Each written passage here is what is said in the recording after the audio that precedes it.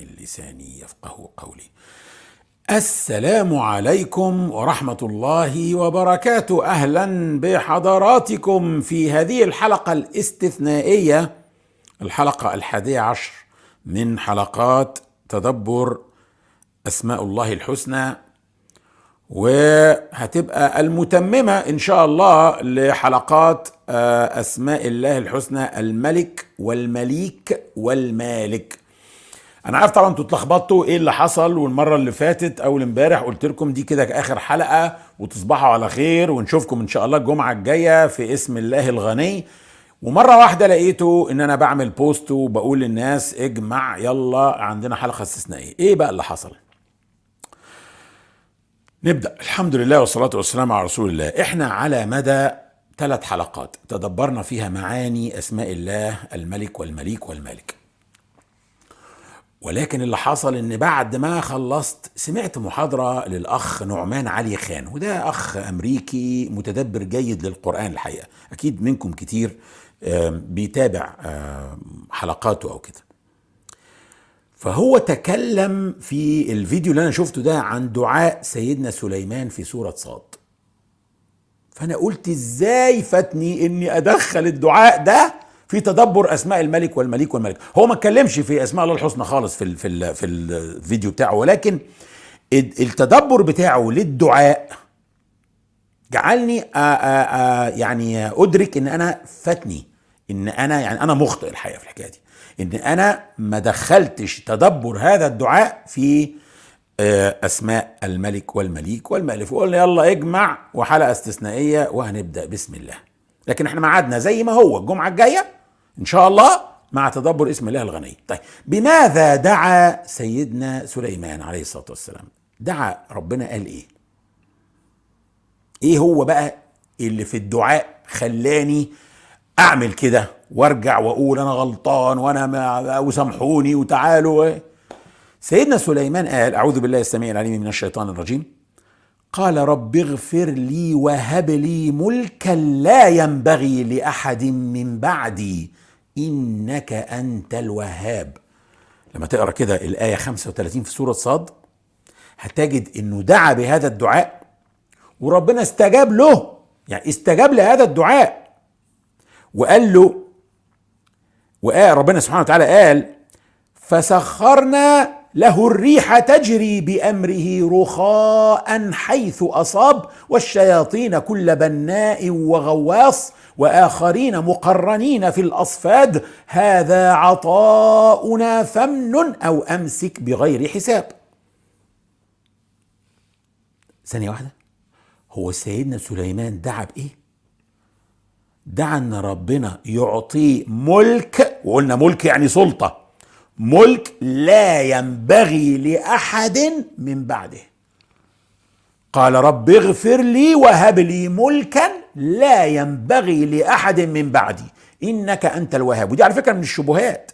يعني أنا جالي وقت ما كنا بنتدبر سورة صاد في مقاطع حظر التجول، جالي هذا السؤال عدة مرات: ازاي سيدنا سليمان يدعي الدعاء دوت؟ يطلب ملك وكمان لا ينبغي لأحد من بعده. ده كمان يعني ربنا مش بس لم يلومه، بالعكس ده أعطاه بالفعل سلطة لم يعطيها لأحد، سلطة حتى على الجن، حتى على الريح يمشيها في الاتجاه اللي هو يريده وبالسرعة التي يريدها. السفن زمان كانت سفن شراعية، فلو ما فيش ريح السفن ما بتتحركش او بتتحرك بالمقاديف فبتبقى بطيئة جدا. لو بتحمل بضاعة خضار فاكهة هتفسد. واحيانا الريح تبقى في عكس الاتجاه اللي السفن تريد انها تروح فيه. عشان كده المثل العربي بيقول: تجري الرياح بما لا تشتهي السفن. لو الرياح ماشية غير الطريق اللي ربان السفينة يريده بيطلع عينه عشان يوصل. طيب، لكن ربنا سخر لسيدنا سليمان حتى الريح. الله. طب ليه سيدنا سليمان طلب الملك؟ أين التواضع؟ يعني أين تواضع المسلم؟ ده احنا المرة اللي فاتت جبنا صورة الراجل اللي هو شاهن شاه بهلوي دوه، وقلنا حديث الرسول صلى الله عليه وسلم إن قال صلى الله عليه وسلم: إن أخنع اسم عند الله رجل تسمى ملك الأملاك لا مالك الا الله، وحديث متفق عليه. شاهنشاه يعني ملك الملوك، سمى نفسه ملك الملوك وربنا اذله، واتكلمنا في الموضوع المره اللي فاتت وجبنا صورته وهو بيحط التاج اللي فرح ديبه وبتاع. طيب السؤال بقى، هو مش هو زي الدعاء بالظبط ده اللي هو يعني اللي طلب فيه ملكا لا ينبغي لاحد؟ مش هي؟ لا طبعا، فرق كبير جدا. اولا سيدنا سليمان طلب الملك من مالك الملك ومالك الملك، واتكلمنا في ده المره اللي فاتت وان ربنا مالك الملك ومالك الملك، ولم يدعي سيدنا سليمان انه ملك الملوك ولا حاجه. ثانيا هو طلب الملك يعني السلطه بمنتهى التذلل ومنتهى العبوديه لله. يعني لما نشوف كده الدعاء بتاعه الصيغه بتاعته ايه، بيبدا ازاي؟ قال رب اغفر لي وهب لي. اغفر لي اعتراف بذنوبه انه لا يستحق هذه النعمه الا بعد ما ربنا يغفر له. وهب لي اعتراف ان ربنا هو الوهاب ولا وهاب الا الله، والانسان لا يمكن يهب شيء لا يملكه.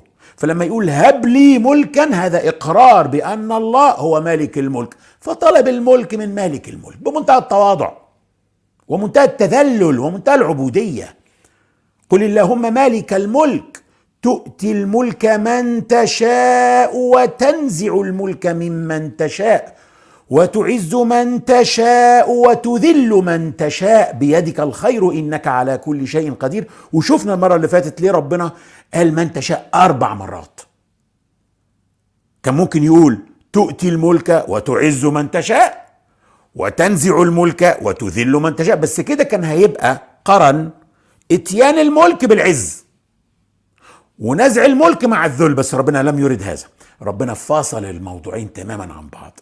ممكن انسان بقى بالطريقه دي يؤتى الملك ويذل وهو في الملك، وممكن انسان ينزع منه الملك ثم يعز بعد نزع الملك. كلنا شايفين التجارب وفاهمين احنا بنتكلم في اذا شاه ايران مين ده اللي هتقارنوه بسيدنا سليمان؟ طب ليه بقى سيدنا سليمان طلب الطلب ده؟ احنا برضه عايزين نفهم يعني برضه ما هو الدعاء غريب برضه. هب لي ملكا لا ينبغي لاحد من بعدي، ليه؟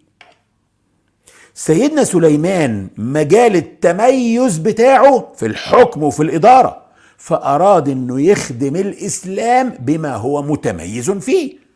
يعني واحد وطني وبيحب وطنه وشاطر في صناعه معينه، هيطلب ايه من الحاكم عشان يخدم وطنه؟ هيطلب من الحاكم يديله موارد تجعله يصنع الحاجه اللي هو شاطر فيها عشان يخدم وطنه بيها. سيدنا سليمان ولله المثل الاعلى طبعا. سيدنا سليمان بقى نبي الاسلام في هذا الوقت، بيحكم امه صعبه جدا، بيحكم امه بني اسرائيل، فبيطلب من ربنا سلطه وقوه تجعله يستطيع انه يصل بدعوه لا اله الا الله الى كل مكان، وفي نفس الوقت يكون مسيطر على هذه الامه الصعبه جدا. طبعا انتوا عارفين ان اليهود ما بيعتبروش حتى سيدنا سليمان وسيدنا داود ما بيعتبرهمش اصلا انبياء، انتوا عارفين دول عندهم ملوك فقط، يعني حتى النبوه نزعوها منهم. فهو كان بيتعامل مع امه صعبه. وده يؤكد الكلام اللي انا قلته في الحلقه الثانيه من حلقات الملك والملك والمليك، ان المسلمين لازم ما يخجلوش من طلب مناصب في الحكم وفي السلطه، بشرط ان النيه تبقى اصلاح المجتمعات، نشر كلمه الحق، ما تكونش الاجنده شخصيه، ما تكونش الاجنده. يعني سيدنا يوسف طب ما هو طلب المنصب، وطلب المنصب في ايه؟ في دوله كافره دوله بيعبد فيها 48 اله، آلهة الفراعنه. قال اجعلني على خزائن الارض اني حفيظ عليم.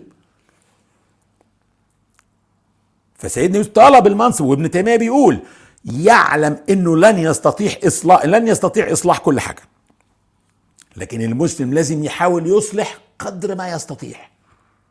بل لما ربنا خلق سيدنا ادم وعلمه الاسماء كلها، من ضمنها اسماء حتى الناس، يعني في تفسير انها كل الاسماء، لدرجه ان سيدنا ادم ربنا اطلعه على ذريته، فلفت نظره راجل منهم فسأل عنه، فقيل له هذا ابنك داود وقد كتب الله له كذا سنة من العمر، كل واحد اسمه ايه وعمره كام. فسيدنا آدم عجبه ده بالذات، وطلب ان يؤخذ من عمره 60 سنة وتوهب لزيادة عمر داود، وده حديث صحيح عشان عارفين، وتوهب لزيادة عمر داود. طبعا يعني اللي انا افهمه ان سيدنا ادم اتعمل له برزنتيشن عن الخطه والمشروع اللي هو جاي بيبداه اصلا، ففي البرزنتيشن ده لفت نظره احد الموارد البشريه اللي موجوده. طب اشمعنى ده؟ يعني ليه مش سيدنا محمد مثلا عليه الصلاه والسلام؟ ليه وهب 60 سنه من عمره لسيدنا داود؟ يعني ايه الشيء المشترك بين ادم وداود اللي خلى فيه كده زي تيليباثي كده او علاقه روحيه جذبت سيدنا ادم لداود خاصة من دون كل الناس، من دون كل الأنبياء؟ ما تقدرش، شيء غريب. حتى مش سيدنا إبراهيم ليه؟ مش سيدنا نوح ليه؟ خدوا كده 30 ثانية واكتبوا لي في التعليقات إيه الشيء المشترك بين آدم وداود؟ خلاص؟ اكتبوا لي في التعليقات، أنا هخش على التعليقات بتاعتكم ونشوف. مفيش حد عارف؟ خليني أسهلها لكم شوية. طيب، ربنا قال انه سيجعل مين في الارض خليفة؟ مين؟ ادم، مش كده؟ واذ قال ربك للملائكة اني جاعل في الارض خليفة، صح؟ لا، في حد كمان. عارفين مين؟ داود. ربنا قال في سورة صاد: يا داود إنا جعلناك خليفة في الأرض فاحكم بين الناس بالحق ولا تتبع الهوى فيضلك عن سبيل الله إن الذين يضلون عن سبيل الله لهم عذاب شديد بما نسوا يوم الحساب. كلمة خليفة لم ترد في القرآن إلا مرتين، مرة مع آدم ومرة مع داود. سبحان الله. اصلا كل انسان اصلا خليفة الله في الارض، بمعنى ان عليه القيام بمهام الخلافة اللي ذكرناها قبل كده وشرحناها في حظر التجول: العبادة والدعوة واعمار الارض واقامة القسط والعدل بين الناس، وشرحنا الكلام ده في حظر التجول زي ما قلنا. لكن هنا ربنا بيقول لسيدنا داود انه سيجعله في الارض خليفة، بمعنى ملك. عشان كده قال له: فاحكم بين الناس بالحق ولا تتبع الهوى. يبقى سيدنا آدم كان عاجبه مبدأ الأنبياء الملوك أصلا. في نفس الوقت احنا عارفين ان في نوعين من الأنبياء. ايه النوعين دول؟ في حديث صحيح: جلس جبريل إلى النبي صلى الله عليه وسلم فنظر إلى السماء فإذا ملك ينزل، فقال جبريل: هذا الملك ما نزل منذ خلق قبل الساعة. الملك ده أول مرة ينزل. في حاجة مهمة قوي يا محمد. قال: يا محمد، الملك قال: أرسلني إليك ربك. ربنا بيخيره بقى: أفملكا نبيا أجعلك أو عبدا رسولا؟ قال جبريل: تواضع لربك يا محمد. سيدنا جبريل نصح سيدنا محمد يتواضع، فقال سيدنا محمد: قال بل عبدا رسولا. إذن في نوعين: أنبياء ملوك، ورسل عباد لله. سيدنا محمد اختار يبقى عبد لله. طيب، لكن مع الوقت خلي بالك من حاجة: هل معنى كده ان سيدنا سليمان وسيدنا داود اللي هم كانوا انبياء ملوك تميزوا على النبي صلى الله عليه وسلم؟ ابدا. ما في احد في الانبياء تميز عن النبي. كل الخصال الحسنة اللي في الانبياء النبي صلى الله عليه وسلم كانت موجودة فيه. النبي اختار يبقى عبد رسول، صحيح، لكن مع الوقت وبالجهاد وبالعمل وبالعرق اصبح ملك الجزيرة العربية. ليه؟ لانه في يد النبي اصبح الملك في اخر سنة، مع ولم ينصب نفسه ملك ولم يرضى باللقب ده ابدا. هو اراد ان يحيا حياة المساكين، لكن من حيث السلطة، وقلنا كلمة ملك يعني سلطة، بعد غزوة حنين والطائف دانت الجزيرة كلها لحكمه ولسلطته. انما داود وسليمان كانوا ملوك وانبياء في نفس الوقت. الخلاصة انه، واللي انا جمعتكم علشانه اصلا في الحلقة دي النهاردة، هو ان الملك عندما ربنا يؤتيه وهو الملك، يعني لما الملك الله سبحانه وتعالى يؤتي الملك لأحد عباده، يجب عليه ان يفهم انه ربنا بيبتليه علشان يقوم بدور الخلافة في الارض، وان الله قد زاد في مهام الخلافة عليه، الخلافة الطبيعية بتاعت اي حد فينا رجل او امرأة، ربنا زود عليه كمان مهمة، وهي ان يحكم بين الناس في البلد اللي هو تولاها بالعدل، وألا يتبع الهوى. يعني ايه لا يتبع الهوى؟ يعني يتبع شرع الله، مش قوانين أرضية بشرية هو بيحطها بمزاجه. لا، الهوى بص بالبلدي كده، الهوى يعني المزاج. مزاجه ايه؟ يوم عامل قانون يعلي من شأنه هو والمجموعة بتاعته، او المجموعة اللي زيه، اللي بتشتغل زيه، اللي بتشتغل في بيزنس زيه، اللي وهكذا. لكن لا، ربنا قال انه لازم الخليفة لا يتبع الهوى، يعني التشريعات الأرضية لا. النبي عليه الصلاة والسلام حكم وملك دون أن ينصب نفسه ملك. فلما جه حتى إلى المدينة جندي روماني بخطاب من هرقل، دخل فقال لك سهلة، يعني المدينة صغيرة، فقال لك أروح على القصر عشان يروح للرسول صلى الله عليه وسلم، فما لقاش قصر. فسأل عن النبي، فقالوا جالس هناك مع أصحابه. فلما راح وجد حلقة فيها رجال قاعدين على الأرض كلهم، يعني ما فيش فيهم واحد مميز شوية في القعدة جايبين له كرسي أبدا، كله قاعد زي بعضه. فهي دي النقطة، ان النبي صلى الله عليه وسلم مع انه اخذ الميزة اللي بتاعت سليمان وبتاعت داود وملك، ولكنه لم ينصب نفسه ملك. كان دعاؤه اللهم احيني مسكينا وامتني مسكينا واحشرني في زمرة المساكين يوم القيامة. وان كان الحديث ضعيف، لكن اذا ثبت فالمسكنة المقصودة مش الفقر. بالعكس، النبي كان عليه الصلاة والسلام كان يستعيذ من الفقر، وكان يقول اللهم إني أعوذ بك من الكفر والفقر، وقرن الفقر بالكفر. لكن المسكنة هنا زي ما قال ابن تيمية معناها الخشوع والتواضع، كان يريد انه دايما يبقى خاشع ومتواضع، والكبر ما يدخلوش. اشكال لما فتح مكة ده اكبر يوم، يعني امجد الايام في تاريخ المسلمين. فتحت مكة اللي حربتهم حوالي 21 سنة، مكة اللي اتروت بدماء المسلمين، فتحت مكة. فلما فتحت دخلها ازاي؟ ده منتهى النصر اللي في الدنيا، اذا جاء نصر الله والفتح. في اليوم ده دخل ازاي؟ دخل كالمهزوم، زي ما يكون جندي مهزوم، دخل مطأطئ الرأس، رأسه يكاد يمس ظهر الدابة اللي هو راكبها. ليه؟ دخل متواضعا لله، ما دخلش دخول المنتصر. هذا هو توحيد الله في اسم الملك والمليك والمالك. ده منتهى التوحيد في الاسماء دي، انك يبقى في ايدك السلطة والفلوس وكل حاجة ثم تتواضع لله. النبي في اخر سنتين حكم الجزيرة العربية كلها، طلع جيش لمطاردة القراصنة في البحر الاحمر عشان يؤمن طرق التجارة في البحر. يعني كان بيقوم بدور الملك فعليا، اللي بيدبر امر الرعية بتاعته في دولة كبيرة اللي هي الجزيرة العربية كلها، دون ان يسمي نفسه ملك. ومن بعده ابو بكر صار على نفس نهجه.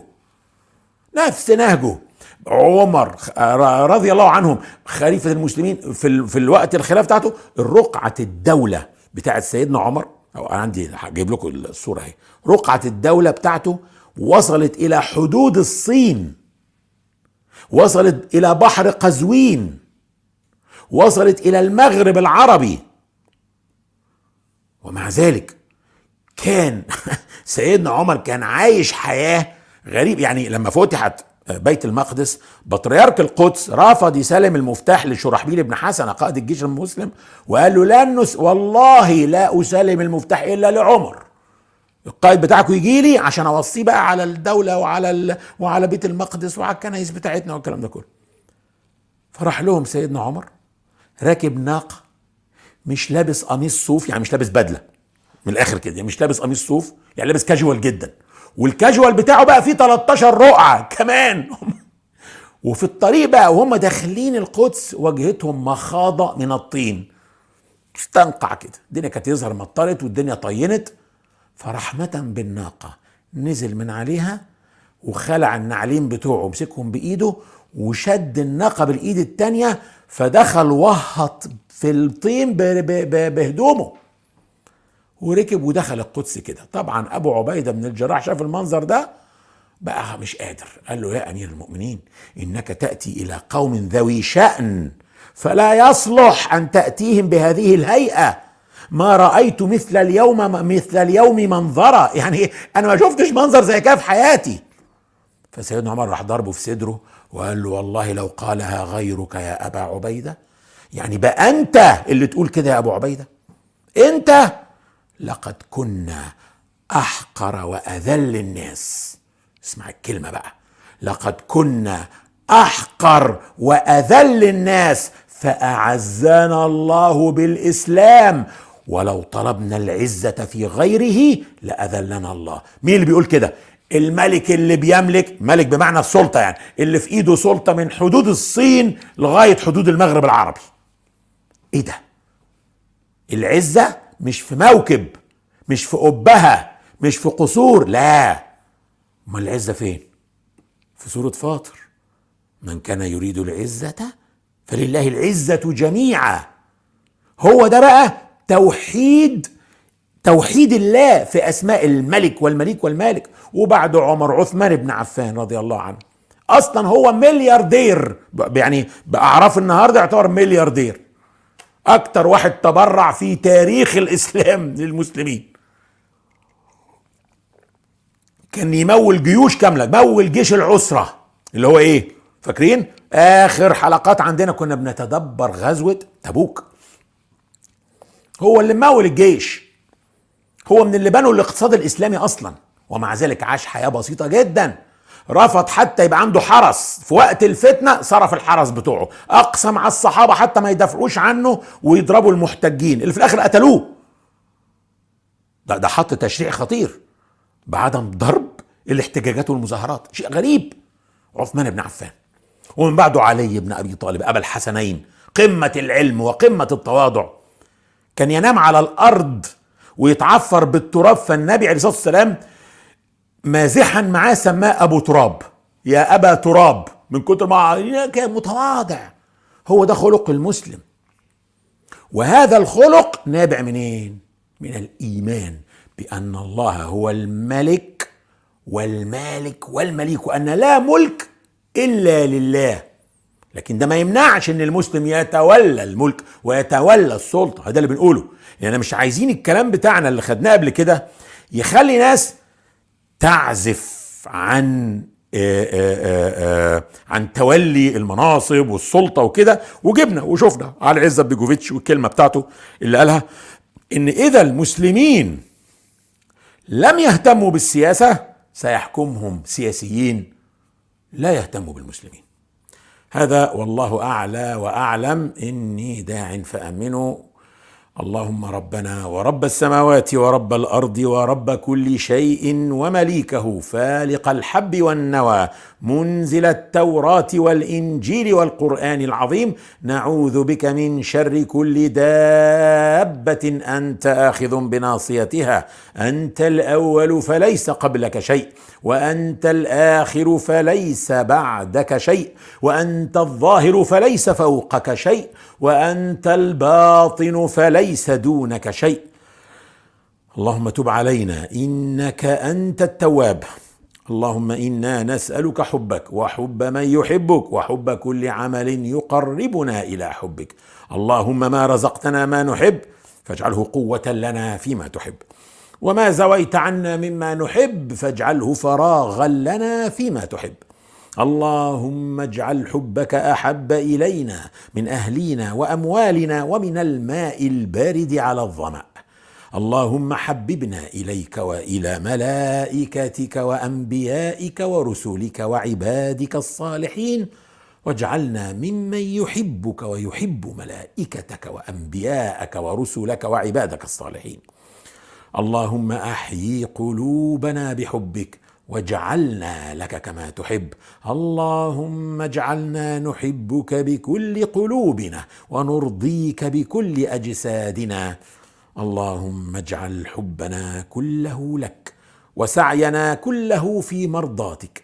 اللهم اجعلنا ممن أحصوا أسماءك الحسنى وبلغنا بها جنتك. اللهم اجعل القرآن الكريم ربيع قلوبنا ونور صدورنا وجلاء أحزاننا وذهاب همومنا وغمومنا ومغفرة ذنوبنا. أسأل الله العلي العظيم أن يجعل هذا التدبر في ميزان حسناتي وحسناتكم جميعا. اللهم فاطر السماوات والأرض عالم الغيب والشهادة، أنت تحكم بين عبادك فيما كانوا فيه يختلفون، فبحق كل حرف في كتابك تلوناه أو تدبرناه اكفنا وأهلينا وإخواننا وأخواتنا شر كل من يكيد لنا ولهم، واحفظنا وإياهم من شرورهم، ونجعلك اللهم في نحورهم، فأنت الوكيل ولا حول ولا قوة إلا بك. اللهم بحق كل حرف في كتابك تلوناه أو تدبرناه أيد بنصرك المرابطين في الأرض المباركة فلسطين. اللهم سدد رميهم وخيب رمي عدوهم وانصرهم على عدوك وعدوهم، وكن مع إخواننا في تركستان الشرقية وفي الشام وفي كشمير وفي الهند، وانصر من نصرهم واخذل من خذلهم، وطهر المسجد الأقصى من الدنس فإنهم لا يعجزونك.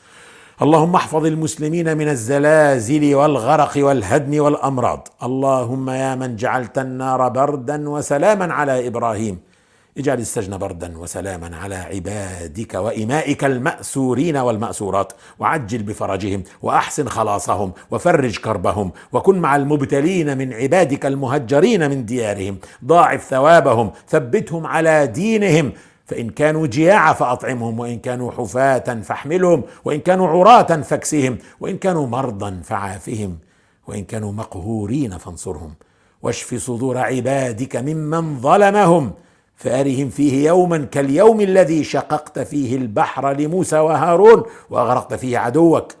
اللهم اشف مرضانا واهد شبابنا وارض عنا ورضنا، واجمعنا في ظل عرشك يوم لا ظل إلا ظلك، واسقنا من يد سيدنا محمد شربة هنيئة لا نظمأ بعدها أبدا، ولا تحرمنا لذة النظر إلى نور وجهك الكريم. اللهم إنك تعلم أن هذه القلوب قد اجتمعت على كتابك وعلى محبتك، والتقت يا ربنا على طاعتك، وتوحدت على دعوتك، وتعاهدت على نصرة شريعتك، فوثق اللهم رابطتها وأدم ودها واهدها سبلها، واملأها بنورك الذي لا يخبو، واشرح صدورها بفيض الإيمان بك وجميل التوكل عليك، وأحيها يا ربنا بمعرفتك، وأمتها يا مولانا على الشهادة في سبيلك، إنك نعم المولى ونعم النصير. وصل اللهم وسلم على سيدنا محمد وعلى آله وصحبه ومن تبع هداه، والسلام عليكم ورحمة الله، ونراكم يوم الجمعة بإذن الله مع اسم الغني. السلام عليكم.